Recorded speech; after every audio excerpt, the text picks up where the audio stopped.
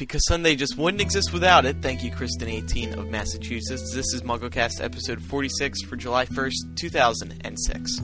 See why GoDaddy.com is the #1 domain registrar worldwide. Now with your domain registration, you'll get hosting, a free blog, complete email, and much more. Plus, as a MuggleCast listener, enter code RON, that's R-O-N, when you check out, and get your .com domain name for just $6.95 a year. Get your piece of the internet today at GoDaddy.com. Hello, everyone, and welcome to this live... wait. Whoops. No, it's not. I'm Andrew Sims. I am Ben Shane. I'm Kevin Steck. I'm Laura Thompson. And I'm still lost, even after being away for ages. I'm Jamie Lawrence. 3 co-hosts return this week. Kevin and Jamie, you've been off for a while. And Laura, we just don't care about you. But yeah, we were going to do the live podcast this week, and Skypecast apparently cannot handle our too much. awesomeness. Yeah. Apparently. MuggleCast is too hot to handle. There's the title for this week's show. Too hot to handle. Perfect. Too hot to handle. I love it. All right, so before we do anything else, we already have a title already. Let's just wrap the show up now. Yeah. Good night, everyone. Micah Tannenbaum is standing by in the MuggleCast News Center with the latest Harry Potter news stories. Back in May, Bloomsbury co-founder Liz Calder predicted that the 7th book in the Potter series would be released in 2007. Now, a new article released by Reuters also predicts the same. It reads, Harry Potter fans will have to wait until next year for the latest installment of the Boy Wizard's Antics to come out in hardback. The paperback version of Harry Potter and the Half-Blood Prince has gone to #1 since its launch, the company said. USA Today wanted to know which characters the experts thought were going to die in Book 7, so they asked Emerson and Melissa from the Leaky Cauldron to give some odds. If you head over to MuggleNet.com, you can read the full article. And even though they called them separately, notice the similarity of the numbers they provided. Must be that love connection. For their work on Goblet of Fire, Daniel Radcliffe and Emma Watson have been nominated for Sci-Fi Genre Awards in the categories of Best Actor and Best Actress, respectively. Well, we hope. The pair has also picked up nominations for Best Young Actor, and the 4th Harry Potter movie is up for Best Film. Voting will commence on July 10th, finishing 30 days later. James Walters' young Sirius Black recently did an interview with Harry Potter Fan Zone in which he discussed the Order of the Phoenix set, how he landed the role, other cast members, filming, and director David Yates. The Queen's 80th birthday celebration at Buckingham Palace took place last Sunday, and a report by CBBC Newsround stated that J.K. Rowling was one of the first stars to arrive. Additionally, Rupert Grint, Emma Watson, and Matthew Lewis were in attendance to see the show. There is video, photographs, screen caps, and reports available from the birthday bash over on MuggleNet.com. And on Monday, Jo did a rare live interview on UK talk show Richard and Judy, where she revealed some interesting information. Again, video, transcript, and screenshots from the interview are available over on MuggleNet.com. She discussed the potential of Harry Potter being killed in the final book and said one character got a reprieve and 2 died that I didn't intend to die. And while JK didn't divulge the characters on the show, she did sit down and talk to me afterwards, revealing just who was saved and the duo that she killed. And this is earth-shattering news. The 2 who die are and while the one who received the reprieve is... Can you all believe that? That's all the news for this July 1st, 2006 edition of MuggleCast. Back to the show. All right, thank you, Micah. Or should I say Mizika, recommended by Katie Brown. Or M to the T-Dog. Oh. Getting fancy. How about Sir Bombs a lot? Sir Bombs a lot. That's funny on a few different levels. Dude, you can't say bomb on Skype. Yeah, I forgot. What you? So funny on it is funny on a few different levels. It is. It is. That one comes from Caitlin, 16 from Chicago. Keep the names coming. All right. So as we said, MuggleCast Live did not work out like we hyped up so much, and we are going to. You hyped up. Yeah, I was excited. What can I say? We are working on getting a streaming server. We had a couple people email us in to help us out, but it looks like Jeremy is going to help us set up a entire system where we could stream the show, and as many people can come in as they want, and there won't be any problems. It'll work a lot better than Skypecasts. Las Vegas and New York City are quickly approaching. We remind everyone to visit LeakyMug.com, our brand new Leaky Mug website, in association with Pottercast and Leaky Cauldron. You can RSVP for either shows or both of them just by going there. You can also find out information on the Leaky Mug, about the co-hosts, and mucho moro. Jamie, you haven't been on the show for a while, but you're always IMing us and letting us know how excited you are for this podcast. I am. Why don't you let everyone know? I am ridiculously excited. Jamie.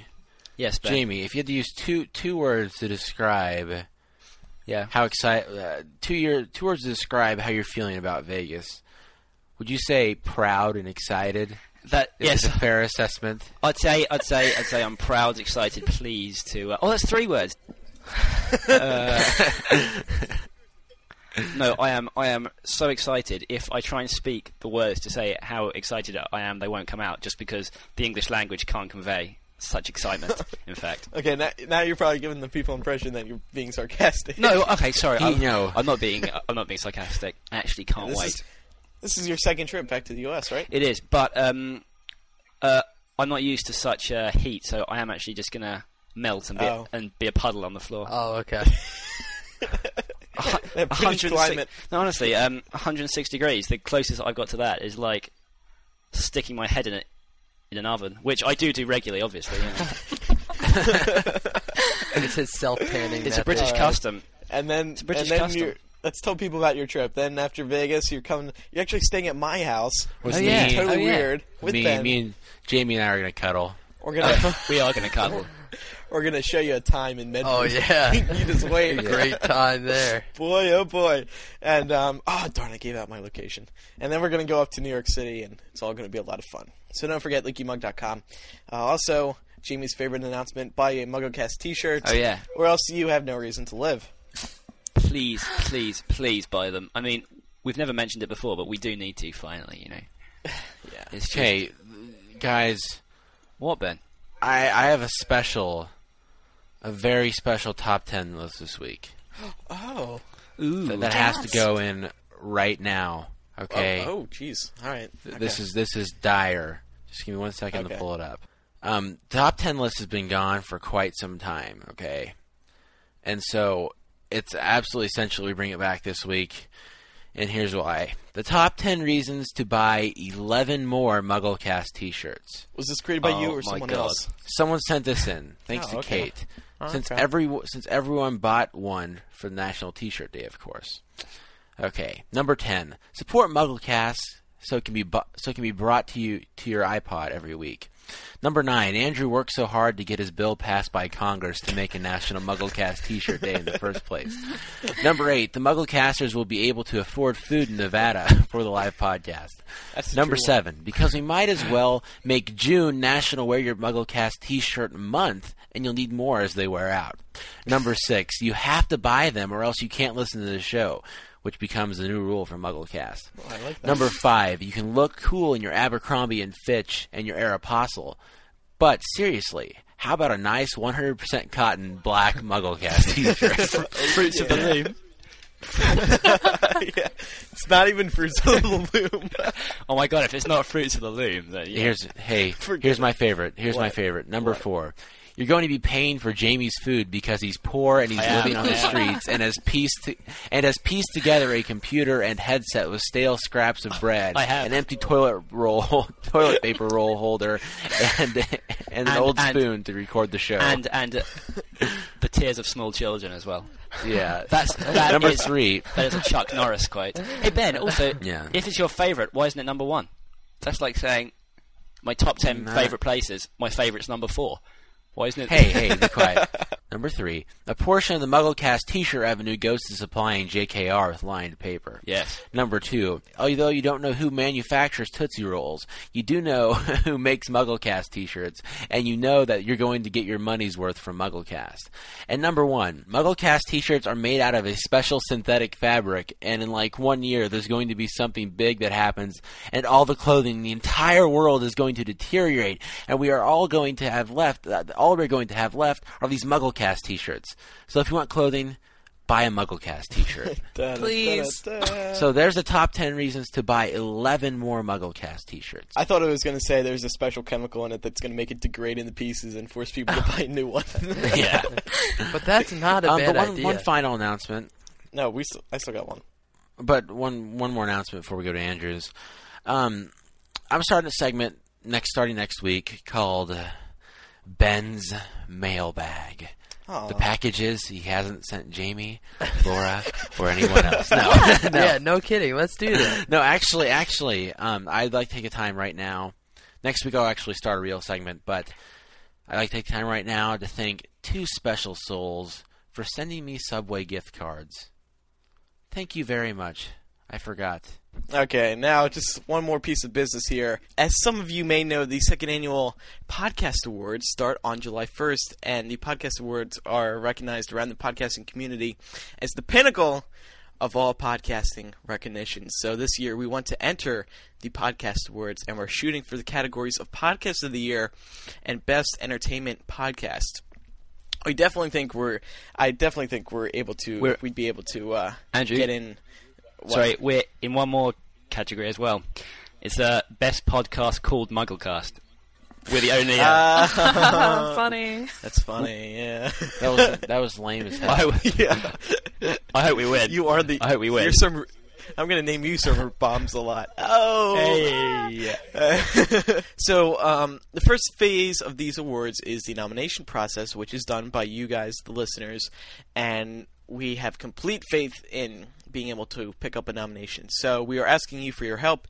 To nominate MuggleCast, visit podcastawards.com and fill out the nomination form. A link can be found on MuggleCast.com as well.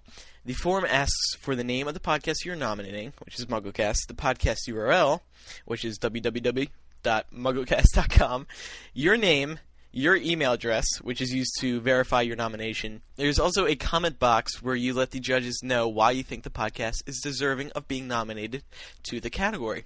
So please help us out. And again, voting begins on July 1st and runs through July 15th.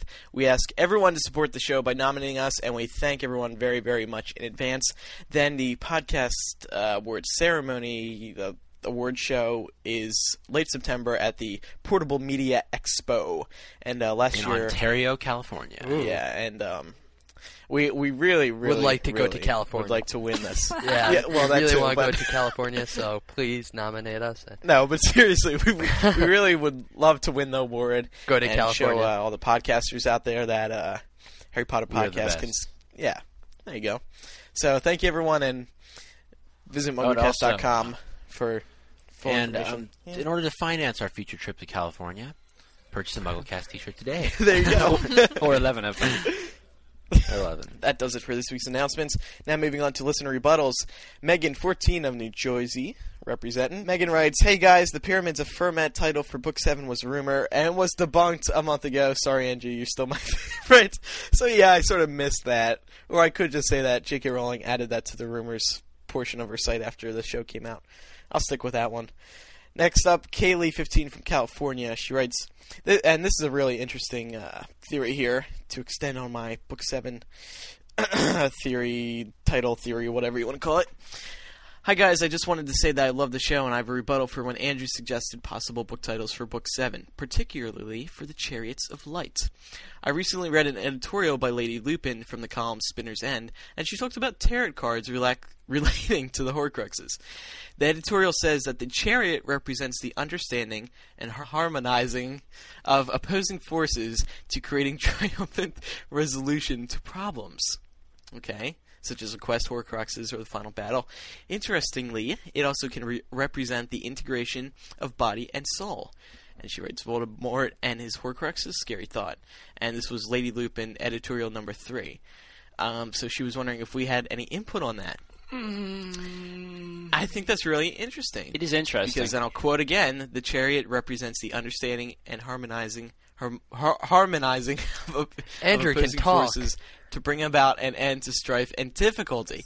Where did this title come from, The Chariots of Light? Well, it's basically... Did you make it up, Andrew? No, yes, okay. I made it up. No, I called J.K. Rowling. No, The UK Patent and Trademark Office. Do a search for, all that. You might have heard about that a while ago. By that C Trading Company or something, wasn't it? Yeah, so they've withdrawn all the bogus trademarks except for 3, Pyramids of Fermat. I don't even know why they have that anymore. Maybe because she brought it up on her rumors it's not. page. I don't think it's going to be for. I don't think it's going to be for books or anything. It's going to be for like merchandise and board games, trading cards, just stuff like that, which it could be useful for, or it could just be a complete ploy. It probably is a ploy. Create discussion. The thing was, they had 15 other titles already trademarked, but then they withdrew them. And the only ones that are trademarked right now are the titles of all the books and those 3 last titles. And Half-Blood Prince was actually registered back in 2003. By who? But, it came out by Warner Brothers or whoever is but the thing is, they don't own they shouldn't own the trademark to the books. Yeah, they do. They own the rights. What? They own the rights to the name and stuff, so they can't go printing it. So people can't go printing it on shirts and Warner Brothers own the name. Yeah. But I'm pretty sure it's Warner Brothers. Yeah. They own the publishing company or have anything to do with the books. But they don't. It doesn't matter though because they don't want people infringing on that name. Is what's happening. No, because I'm opening my book up right now and it says copyright 2005 Warner Brothers. But in the book? Yeah, in the book. I never knew it said it in the book. Jeez. Oh, that's interesting. That is weird. Nonetheless, okay, so Pyramids of Fermat is a dud and not going to happen. But this Chariots of Light is very convincing. So mark my words. Yeah. I have the title of the book 7. I think it's interesting, but I don't know. I think it's. I understand the I've got to have skepticism about this. It just doesn't sound. I don't know. I would think that as she gets closer to completing the book, we're going to see a bunch of possible titles pop up on the copyright site, and we'll have to guess which one it is. Chariots of Fire is the music that plays when you're in the cornfield with Emma, and you're moving towards. Yeah. How's it go, Jamie? It goes din din din din din bum bum, and then oh Emma, oh Ben. Oh Emma, oh Ben, oh Emma, oh Ben, oh Ben, oh Emma, Bemma, Bemma, Bem, Bem.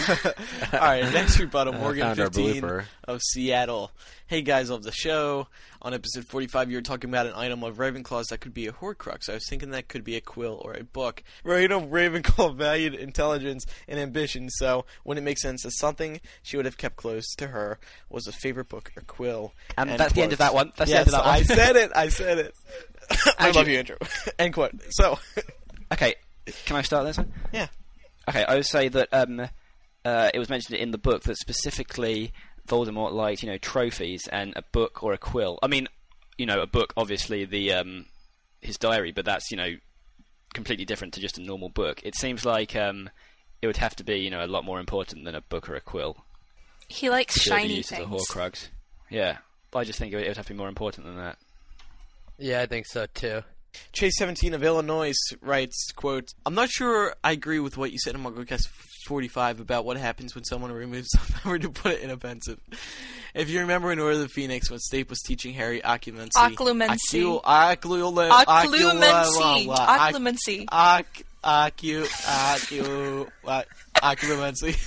Snape removed certain memories he did not want Harry to see. Therefore, I believe that once a memory is removed, it is no longer in the brain at all. You still have a recollection of removing a memory so you can return it, but I do not think you have any trace of it left after it is removed. Plus, when Slughorn was able to tell Harry what went on between him and Voldemort, he still had the memory in his brain. He didn't give it to Harry till after he explained himself. So what do you think, Ben? This was your theory on last week's show. I think I'm pretty sure. I'm still pretty sure that the memory's still there, because that wouldn't make sense for the memory to disappear completely from your mind. That's like saying. No, that just wouldn't make sense. Well, I understand where you're coming from, but I've just been sort of rereading Order of the Phoenix, and whenever Snape is about to teach Harry, he removes the memories because he doesn't want Harry to see them, and if they weren't there, Harry would be. If they were, Harry'd be able to see them. What would be the point of putting them in the pensieve if you're going to? If it's not going to hide them. Not to mention, Dumbledore said, if like me, you find that your memory is crowded, you can remove memories and put them in the pensieve. But when they say... I don't think it... Has there been anywhere in the books where it says that if you take one out, you create space for new memories, or is it just that? Is it like a computer, Jamie? I don't think. Yeah, I don't think it's like a hard drive. If you have a hard drive up there, you can only have so many memories. Then it crashes. Like I don't think it's meant to be that way. I think it's more of a method of protection. What? So that if you get captured and tortured, but so that no one can, shove Veritaserum down your there's throat. No way that's true because why would Dumbledore leave his basin with his memories in it sitting out there in plain view? When, well, it wasn't really in plain view. What happens if you spill your Pensieve? Yeah, but you don't know what type of protection is on that. Oh, Harry just dived right into it. Yeah, but that's Dumbledore. Well, maybe Dumbledore meant for him to see it. Exactly. I mean, it just doesn't make sense that he would have a place to store his memories if he didn't have a reason to store them there. Not to mention, remember the fact that Dumbledore put the enchantment on the Mirror of Erised so that you couldn't get the stone unless you actually needed it. What prevents him from putting something like that on? I think the reason that Dumbledore was using a Pensieve to store his memories was so that after he was gone, I mean, he knew his death was imminent, that it would make sense for him to have that, so someone like Harry could use the knowledge that he's accrued through all of his years to be able to become successful on his journey to defeat Voldemort. But then why would Snape store his memories in the Pensieve? I don't know.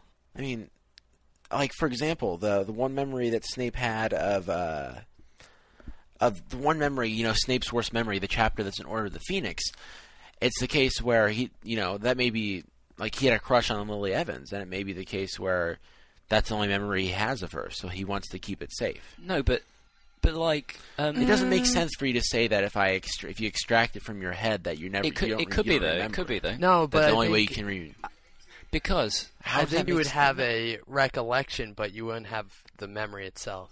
But what defines a memory, though? But Ben, say if you took out the visual memory of Snape's worst memory, he could probably still see in his mind, the words, at this time they picked me up and put me down, but he couldn't see it visually. Maybe that's a... That doesn't make sense. Well, I'm sorry, Ben. You should be. You clearly have a doctorate in,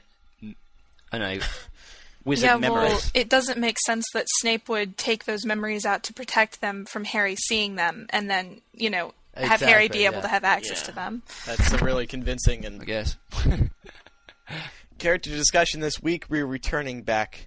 we're bringing this segment back. We haven't done it in a couple shows. Actually, it was 2 weeks ago. The week you were gone, we did it. That's a couple. We are going to discuss Voldemort. We saved Voldemort for this week because we were doing the live show, but now we'll do it pre-recorded anyway, so... Tom Marvolo Riddle, otherwise known as Lord Voldemort, possibly the greatest dark wizard of all time, was born to Merope Gaunt on December 31st, 1926. Voldemort grew up shunned by his father, this being the reason he hates Muggles and anyone associated with them. He is extremely powerful, using his talents to commit such unimaginable atrocities that many witches and wizards fear speaking his name and replace it instead with, quote, "Oh my God, no, who," end quote, or... Just what? Andrew. He who must not be named. All right, I'll get rid of the hyphen. Sorry. Or quote HE hyphen WHO. Well, I don't want to say it. Voldemort returned to power at the end of Goblet of Fire and is now obsessed with finding out how to destroy the boy who lived. Can I just say, what? Well, two things. In about 4 episodes' time, can we do a Mugglecast Parseltongue edition? Everything's in Parseltongue. Yeah, because I have my Parseltongue books right beside me. I'm studying it. Yeah, exactly. I thought we all did. What about you've put that he's extremely powerful, using his talents to commit such unimaginable atrocities that many witches and wizards fear speaking his name. Is that because, do you think it's only him that could become this powerful and use these talents? Or is it just that any person can do it, but nobody's evil enough, apart from him, to do it? Well, Jamie, I think he was born completely evil because his mother was a descendant of Salazar Slytherin. I don't think anyone's born evil. No, and Andrew, you can't really say that because, it's an argument, what? but Hitler's grandsons or great grandsons, are completely, absolutely disgusted by him, but they've just said that they aren't having any children because he can't continue his bloodline. Yeah, but this is the magic world, and there could be something in the bloodline I know. It's just interesting, though, to make the comparison. I'm one of those people who don't blame the kids for the sins of the father, I guess, kind of. No, same. I agree. It's that's because you are a Dave man. Yeah. Man, fat. What do you think, Laura? Well, I think that it's kind of important to mention when we first met Merope in Half-Blood Prince, is it just me or did it kind of describe that she had odd facial features? They were almost sort of off in a way, and that her eyes kind of veered off in different directions. And we've seen that the pureblood families tend to interbreed with one another, and you can definitely get some weird gene mutations from that. That's true. Sounds like Kansas. It sounds like Georgia too. But I think he could have something a little wrong up in his head, but I think that Six Finger City. I think that he was definitely born a little more evil than anyone else, because we saw as a child that he did terrible things like hang bunny rabbits and... But when you say evil, do you mean like cruel? Antisocial like personality disorder? No. So he's a sociopath. He's not. He isn't. I mean, it's quite hard to say evil, because when you compare him to. Sorry, go on. Well, at the same time, though, I think that some of his childhood events kind of had a huge bearing on what he became, because he couldn't understand why Lily would sacrifice herself for Harry, because no one would have ever done that for him. Yeah. Yes. Yeah. I agree. He doesn't know what love is. He wants to know what love is. I want. Why is there a song to associated with everything today? I want to feel what love is. Oh boy. Kevin, what do you think? I said exactly what I wanted to. I don't believe that someone is responsible for the sins of their father. I don't think that you're born evil. I really don't think you're born evil. I think that the environment you grow up in, or perhaps... Exactly, yeah. Yeah, it defines you. And he just ended up growing in a... It's our choices, Harry. Far more than our abilities. Yeah, but how many kids in orphanages hang bunny rabbits? Yeah, that's not normal. Yeah, but... I mean, okay, maybe he wasn't born completely up. evil, but he might have been born messed up, like whoever just said that said. I mean, yeah, like Laura pointed out, little kids don't do those things to bunnies. I thought it was normal. Using the magic of rightly, Eric's opinion is that Voldemort chose to look at his life half empty as opposed to half full. He wasn't abused or tortured as a kid, just parentless. He could have had friends, and his orphan matrons could have been parents to him if he chose to see them as that. And he decided to bring torture and that kind of stuff on his terrified classmates. Therefore, he was born evil. Well, that's. Because when he was a baby, he didn't make a conscious choice. Wriggle and crawl and kill bunnies. Yeah, that's a good.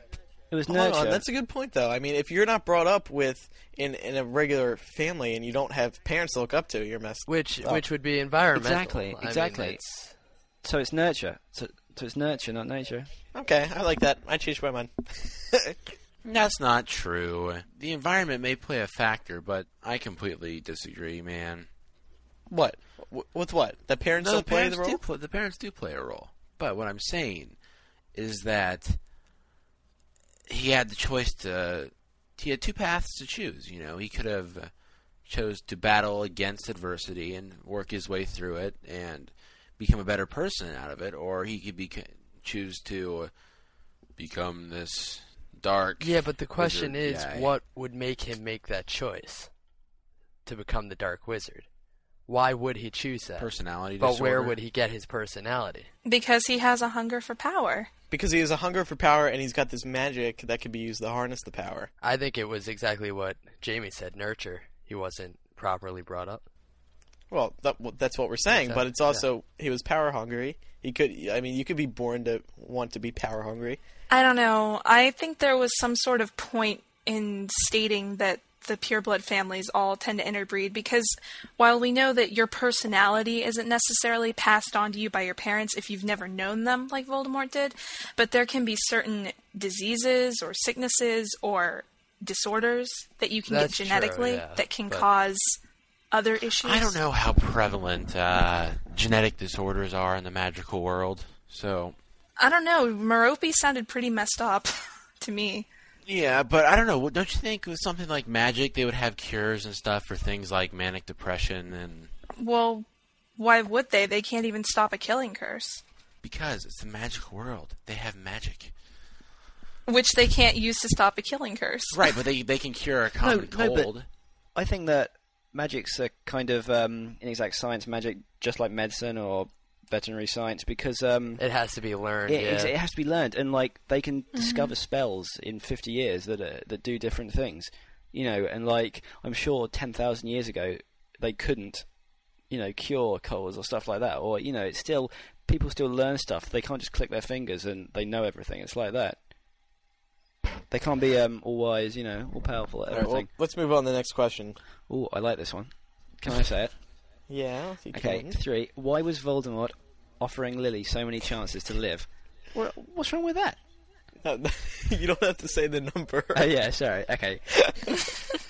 Section 6, question 3. Why was Voldemort offering Lily so many chances to live? Joe says he actually would have let her live. Would have let her live if what? Was there a second part to that sentence? He gave her the opportunity to live so many times. Stand aside, silly guy. Oh, yeah. I see. I think we've discussed this before. And he said it more than once, too. Because I think we might have. I think I remember us saying probably something about him being manipulative and looking for people who could further his cause. And it just so happened that Lily may have been in the position where, she could have contributed to bringing down the Ministry of Magic. Or at the same time, Snape liked...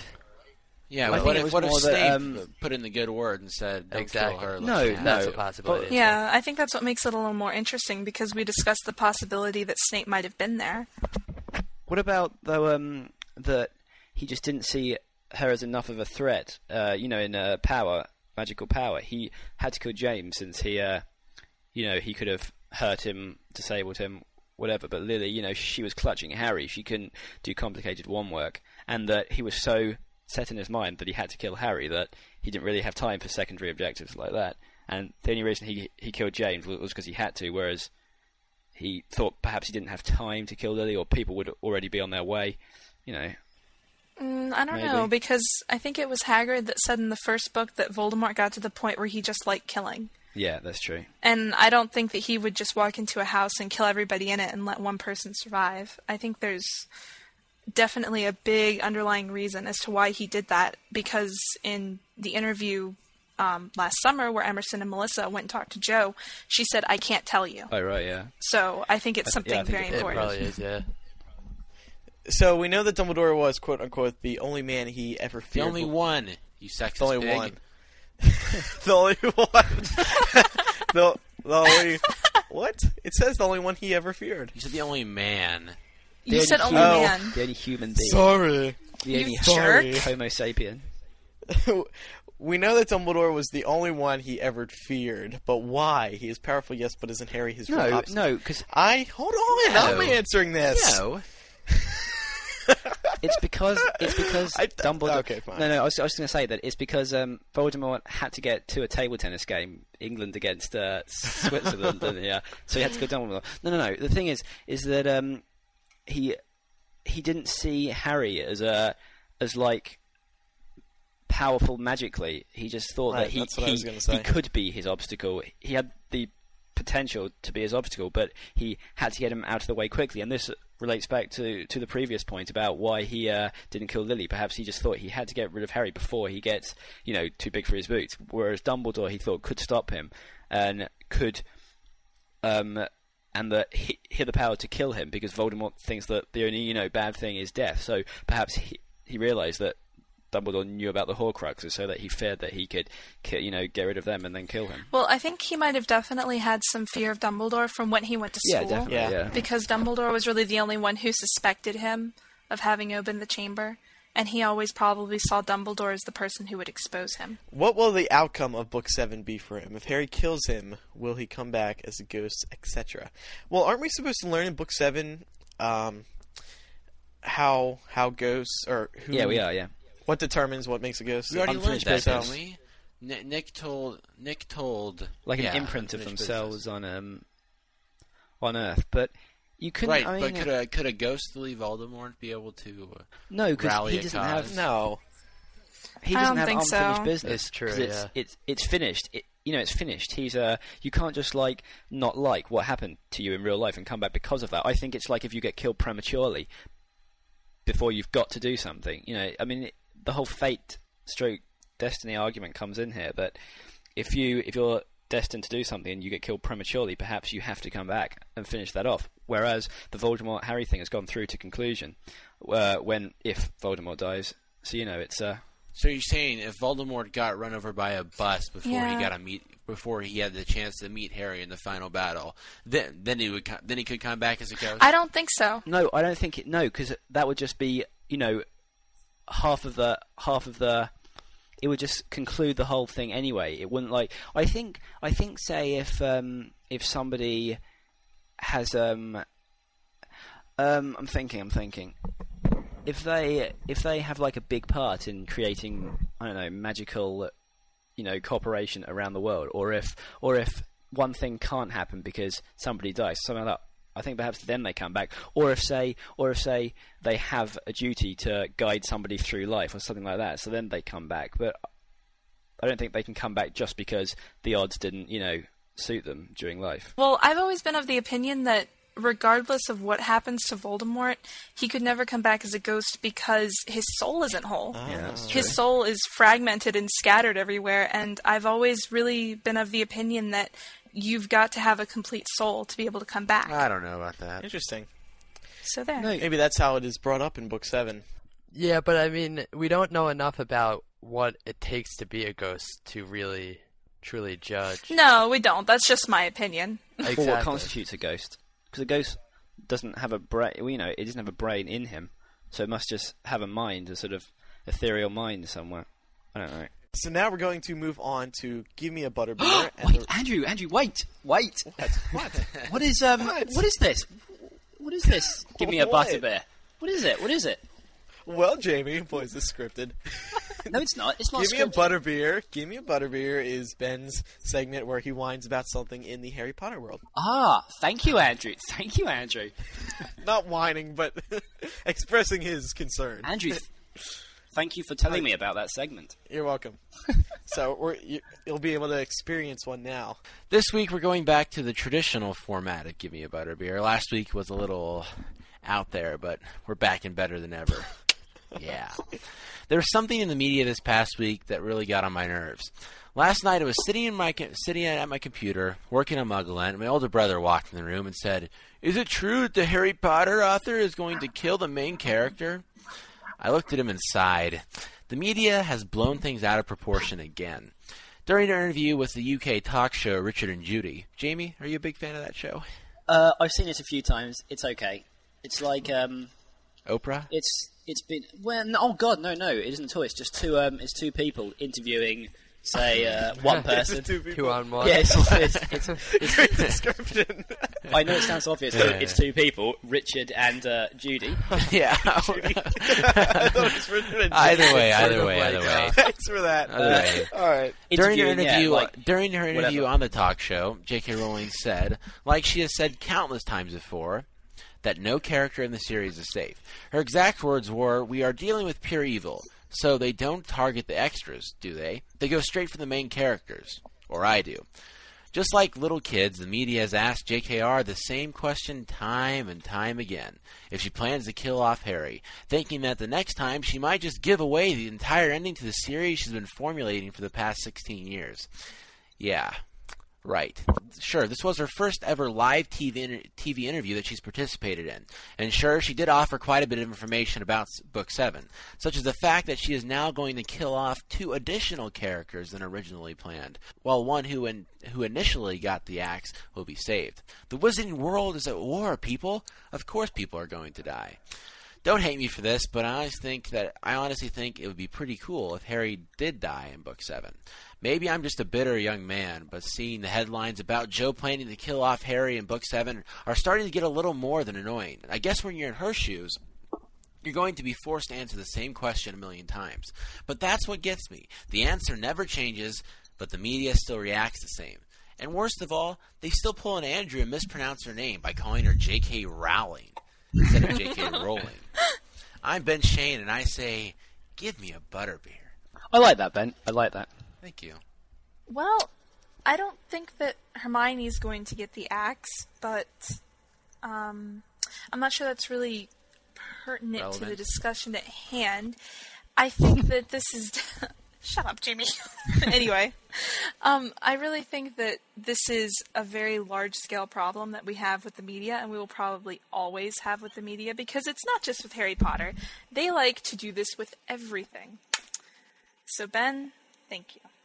But isn't that part of the media, especially some media? You know, it's like you expect, say, the tabloids are always going to sensationalize stuff. It's like that's why they report it. It's like but that's why they have tabloids. That's what tabloids are there for. Wait, exactly. When you're talking about actual interviews, the fact that people ask the same question over and over and over, as though one day she's just going to break down and say, "Yes, I hate Harry. I'm going to kill him." But it's you're speaking from the point of view of a big fan of Harry Potter. Every single person who listens to this show is a big fan of Harry Potter, so they have heard it many times before. The general public, exactly. People tuning in to Richard and Judy aren't going to be, apart from the people who have seen it advertised, say, on the site or in a TV magazine, and, you know, just want to see Jo on there. The people who have tuned in just because they watch Richard and Judy won't they go by know demographic. About all the stuff that we know about, so they have to see it. So they have to hear it. If the demographic of Richard and Judy doesn't listen to the other shows, then why would they assume exactly? Well, exactly, yeah. Yeah, but isn't it kind of like when they get any other celebrity on, and it seems like you're hearing the same interview 10 times? But that's just how things are, I think. They don't interview... I think personally, they don't always interview them just to, to get information. They interview them because it's publicity, and because they have to interview them. It's like, we want to hear different questions, but they wouldn't, if they are, say, why are Sirius's eyes grey, or were they grey? People wouldn't, people tuning in would think, what the hell are they talking about? We don't want to know detail as complicated as that, whereas we do. So it's like they interview people to the extent that they have to be interviewed, and that they have to ask specific questions for it to be popular and for people to tune in. And also, if they ask questions like that about Harry dying, then it's going to hit the papers as well. Whereas if they ask about Sirius's eyes being grey, it isn't going to be like, newsflash. Yeah. Sirius's eyes are grey because he... Touche. Touche. Right, but Jamie, well, the reason I'm saying that is because the reason I was sort of griping about it is because this happens once every 6 months. It seems like there'll be a big media explosion because J.K. Rowling will say something that it's to do with Harry revival, might though. Be killed too. Ben, it's to do with revival. It's like, even though for us Harry Potter is ongoing, and for a big part of the population it's ongoing, for just the general reader who's read it and then that's it. Harry dying in the 7th book is a newsflash. It's something new. Whereas for us it's been talked about to death. So it's like they're just catering for the public, the general public, not for the big Potter fans. Yeah, and but I know it happens. If the general public doesn't read the book, why do they care? Well, no, they do read it, but it's like when they see J.K. Rowling on there, they think, oh, right, she's the author of Harry Potter, not, she's done all these interviews, she owns a website, she talks about us. They don't think about all the things that we talk about, that we think about.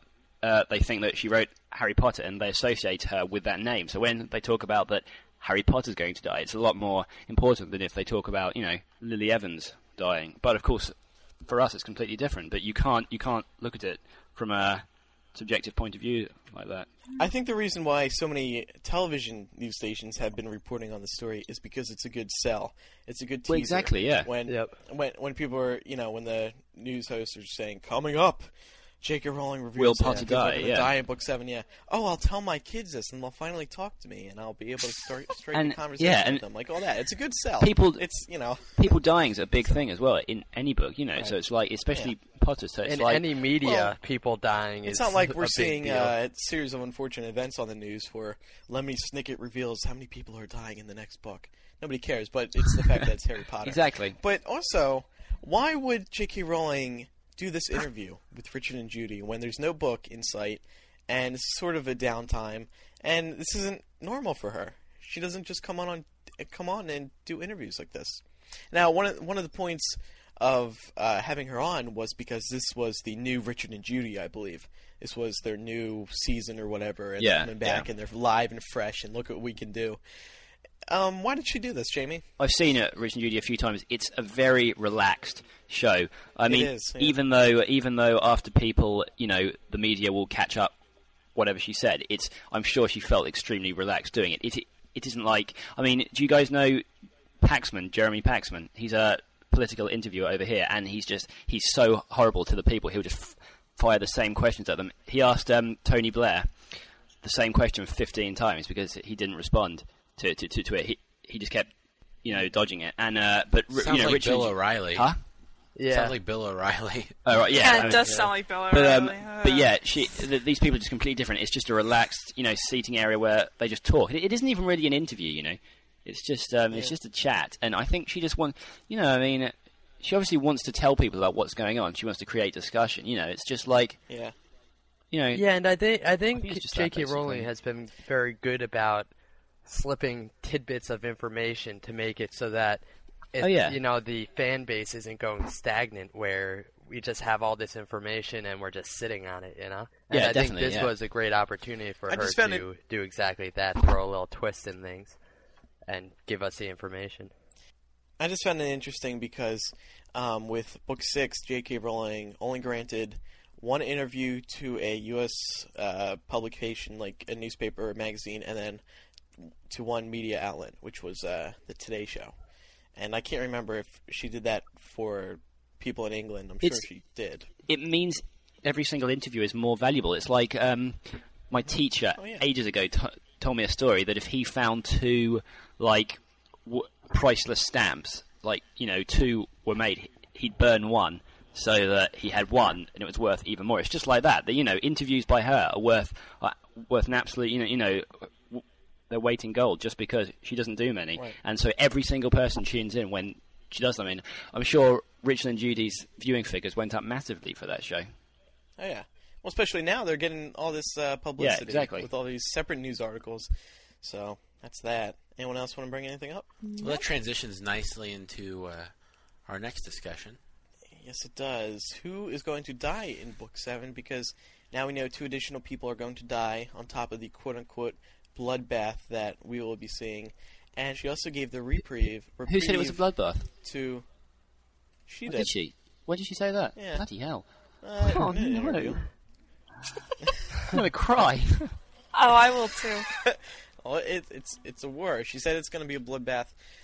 She gave the reprieve to one person. She gave a reprieve to one person. We had a poll. We have a poll up on MuggleNet, and I'll just look right now. And never gonna. I'll vote Harry. And fans on MuggleNet, the number one response right now is no idea, but that's right under 20%. The second person is Snape at 16.9%. Snape being the person who dies? Oh, okay. No, who got saved. So, what do you guys think? Laura, what do you think? I don't know. The more I've thought about it, I think maybe Ron might have gotten the reprieve because a lot of fans have noticed a good amount of evidence pointing towards Ron's death. I agree with that. Sprinkled throughout the That's books. excellent. And I would just be hysterical if Ron died, so I hope that he doesn't. I love you, Laura. That's brilliant. Well, I'd sum that up real quick because that's what I was thinking too. Yeah, I think that sounds right. But okay, should we just go on then to 4? Well, yeah. Huh? Should we just go on to 4? What constitutes a main character? Who do we think will die? Who are the 2 people? Yeah. 2 additional people on top of more people. That's what bugs me about all this press this story has been getting, because we've known that for a while, that it's a lot of people are going to be dying. We as MuggleNet should release a press release saying a ton of people are going to die, and imagine the press we're going to get. Yeah, really. So who do we think will die? Let's go around the table here. Good question. Well, I think one of the trio is definitely going to die. I honestly still think Ron is, and I honestly still think Hagrid is, so I would say those 2 people. Yeah. I think we've got to get away from seeing the trio as children still. It's like, because I think about seeing them as, it's Snape, McGonagall, Dumbledore as the adults, then Harry, Ron, Hermione. How can they die? They're children, but it isn't like that at all, because Voldemort doesn't differentiate between, children and adults. So I think you're absolutely right. One of the trio has to die. I mean, they can't not, because I think if they don't, then Joe wouldn't be portraying the whole thing, accurately, because they can't. The thing that they face now, it's just improbable that all three of them will get through unscathed, Right. And could the chess match be foreshadowing this, with Ron sacrificing himself? Yeah. Well, a lot of people have thought that, yeah. Yeah. It's an interesting theory, because a lot of people relate all the foreshadowing to what we saw in Book 1 with the tasks that they had to get around. So. Yeah. Well, and it's... What were you going to say, Laura? Well, I think that's definitely a very important thing to point out, because if you look at the series, it's almost symmetrical in a way, because if you look at Book 1, it's possibly going to have connections to Book 7. Book 2 had connections to Book 6. Book 3 had connections to Book 5, and so on and so forth. So I think that there's definitely some foreshadowing in that department. As for Ron dying, I think that out of the trio, he's probably the most likely. Yeah, I agree. But at this point, I'm not sure about it. I think that Snape is definitely a likely character to take the axe. I'm not sure why he'll do it or what side he'll be on when he does. I was reading a few theories in the COS forums, and some people seem to think that Snape would die in saving Harry's life and ultimately proving that he is good. Because, it's been going back and forth throughout the series, and finally this could be the final moment. On the other hand, he could die being bad, so... It's a bit... There's so many possibilities with Snape. I'll say two things. It's a bit kind of, I don't know, fairy tale-ish to think that, if one person does something bad, he's got to redeem himself by ultimately doing something good for the person who he's been bad to. Like, Snape could die saving Harry, and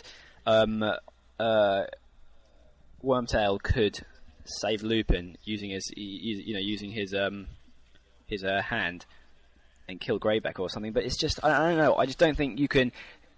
I don't think you can see the books as having sort of catharsis at the end of them. Everything being wrapped up and all emotions being purged at the end. It's more like, things happen won't necessarily be in equilibrium. Yeah, I have for a question. all we know, Snape could die and save Ron. And save Ron, yeah, but... Okay, if... My question is if Harry... Okay, if Snape has a life debt or whatever to Harry's dad because he died because James saved Snape's life, if Snape dies in the process saving Harry's life, does Harry technically own a life debt to Snape then? Well, yeah, it's just ongoing. You can't... It's circular. But the thing is, life debts don't have to involve the person dying to save them. They could just save them by, shooting the person dead who's about to kill them. It's like he can owe him in all different, ways and pay him back in all different ways. It isn't like, one person has to die to save the other and then one of that person's relations has to die to save him. I think, a life debt just means he owes him big time, Okay. But I was going to say, do you think Harry could cope with Ron dying? Because then it would be his godfather, Dumbledore, and Ron, not to mention his parents. That's what I was thinking. I was thinking that because when you think about motivations for Harry to do what he needs to do, I think Sirius and Dumbledore constitute for enough of one. I'm not sure that there would be any point to killing Ron at this point. I don't know. I've always been... Okay, there's a Yellowcard song called Avondale. They talk about how real life ain't no fairy tale. And it's just my belief that... Real life ain't no fairy tale. Joe... Yeah, that Joe realizes this too. And I just don't think it would make sense for... as you said, catharsis or whatever. Catharsis, yeah. Everything ends up so... It's a purging of emotions. It's a purging of emotions. Like, one person dies on one side, one person dies on the other, and everything's sorted. This bigger battle, all ends can't be tied up, It's just absolutely impossible. Right. And does good always triumph? No, over of course evil? not. No, and she realizes that. Do you think? I mean, I think it would be pretty cool if Voldemort. But no, he can't. Well, yeah, let's talk about that because there's been a lot of speculation over Harry's death, especially now that J.K. Rowling has suggested that. Well, I've never really felt tempted to kill off Harry before the 7th book because she doesn't want authors in the future to write. How could you kill Harry sequels, before the 7th book anyway? Well, I mean, what would I 7 be? Honestly, I think it would be pretty. Hold on. I think it would be pretty cool. You know, when they're talking about the death that was going to happen in Book 5, Eric and I had a discussion about this, and we thought it would be neat. This is like way before MuggleCast. If the person who died in Book 5 was Harry, yeah, that's really neat. And then, no, hold on, and then Book 6 was trying to find a way to bring someone back from dying. The thing is, right, you're forgetting that she's human. If you spent the best part of 2 decades writing a septology, I think you'd have to be a pretty hard human to kill off the main character, one that you've clearly fallen in love with over the time. You would have to be a hard human, but that's what would make this series so it wouldn't special. Be special. I think how many people should alienate. How many people should alienate doing that. It's funny because people outside of the Harry Potter fandom think, oh, she would never kill Harry. That would absolutely kill the fandom. I mean, think about the merchandising and the publicity and the movies. You can't even call it Harry Potter if you have your main character's dead. But in reality, I think it's completely possible. Especially this new interview was definitely interesting. She wouldn't kill him off before the 7th book, but she never directly said no, and yeah, of course she's going to leave it open. Well, I don't know. I think that if Harry does die, it's going to be at the end. I think it would be a twist, but I don't think she'd kill him. What do you guys think the chances are of one of the characters getting the reprieve being Harry? No, I think that's unlikely. Do you think that's been set in stone for a while? Yeah, he's too huge of a character. I mean, and she also said that she changed the last chapter of Book 7 around a little bit, and I guess that has to do with the reprieve. But it's interesting. I don't know. I just think it would be pretty sweet if Voldemort won. I understand what you guys are saying about the books relating to real life because I feel that way too, and I think that it would be a really gross, underestimate of the horrors of war if everybody that we love, gets through it. But at the same time, I think that we have to remember that there's a certain formula to this because it is a book. And, for instance, if it were absolutely 100% real, then Voldemort wouldn't wait until the end of every school year to attack Harry. Yeah, I agree. If I'm so confident that Harry won't die, if Harry dies, I will record myself eating 50 jumbo sausages. Put it on the internet. I'm gonna hold you I swear to God, I'll do that. A video. Yeah, this is going to be a video, right? Yeah. We'll stick it on YouTube. I swear to everyone, I will do that. So you're honestly that convinced? Harry is not going to die. I can put myself in her situation. I just could not kill off my main character. I just don't think it's going to be like he kills Voldemort. Yeah, he's I lying don't there see mortally that either. wounded. I think just it's can't. like cliche. I just cannot. I can't picture myself reading Harry dying. It's just everything he's done. How about everything Ginny? He's been through. I just don't think it's going to happen. Just look at she's important Ginny now. dying? Nobody cares about exactly, Ginny. and that's Harry cares about Ginny. Okay, Harry does, but who cares? Harry's going to die anyway. Look at Book 5 and look at Book 6. Sirius and Dumbledore are so close to Harry, and they're both pretty big characters in the books. J.K. Rowling had some you-know-what to cut off those characters. So now, I think it's all leading up to but Harry Andrew, dying. And Ben, let's do a special podcast on this. In these books, the only thing that really matters is him. It's the only thing that everyone's concerned about. Everything in that book is backstory apart from his quest. I just couldn't imagine her ever killing him off. And I'm betting 50 sausages on it. But then what happens? Everyone is upset. Everyone feels the emotion, and that's the whole point of the series. And I'm convinced. Yeah, but you can still feel that same emotion if Harry's alive. Because you're seeing and through he's his sitting there eyes crying how 'cause awful Hermione's he feels dying, about his friends. And yeah, but you will feel the most I'm emotion gonna feel if Harry dies, and either J.K. Rowling sitting here listening to the shaking her head, or she's like, thumbs up in approval. Here's what you don't understand about me. Okay, I was crying before Dumbledore died. I'm going to burst that's because into you're a tears big baby. when I open. No, when I open book 7, I'm just gonna Me burst too. into tears. I'm just gonna Me start too. crying all over the place. The final point that I would like to make with this discussion is that J.K. Rowling says she does not want to leave it open for anybody to write a sequel. The only way she can accomplish that is by killing Harry. Yes, absolutely right. But is it Now, is it People write worth fan fiction already. people? Yeah, exactly. It's like I'm sure she can copyright something. She can copyright it in a way that stops people writing. It's a bit over the top. No one's going to publish. To kill him just because Yeah, but then you're gonna get people. Harry's gonna die. Characters called Perry Hodder. Yeah. Get this. A year from now, you're gonna look back on this, and we're gonna be playing the recording for you, and you're eating your sausages, okay? Because but then you're gonna be upset. Because I agree. I probably will. But What? I just don't.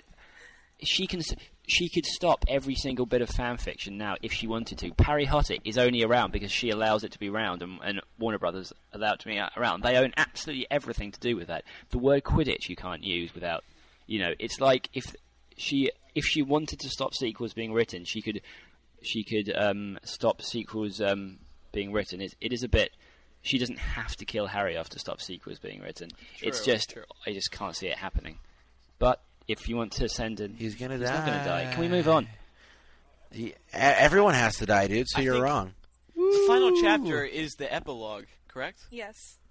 So, I mean, in reality, that's sort of going to help kill off any sequels, any It's true, thoughts yeah. of people creating sequels. But at the same time, it would be an excellent ending. Jamie, it is time for your British joke of the day. And I'll just say I've posted this on the fan forum already, but since I am completely uninspired and can't find a joke, I thought I'd say it on here for all the people who missed it. There's this guy, and I bought a telescope off him. This telescope's worth £150, and I bought it off him for £10,000. He must have seen me coming. Oh. Crap joke of the show. There you go. Yeah. Are they getting worse? People, please write in and tell me how bad they're getting. A little weak, That one was a little weak. like little. Monday to Tuesday.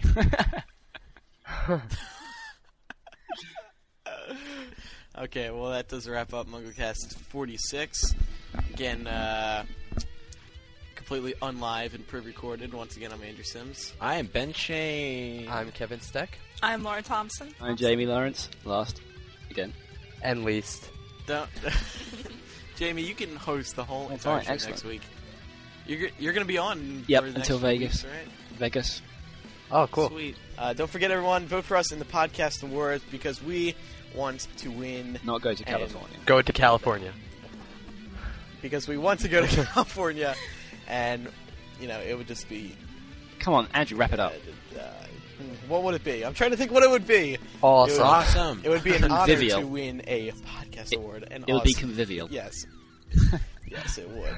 We'll see everyone next week for episode 47. Goodbye. Bye.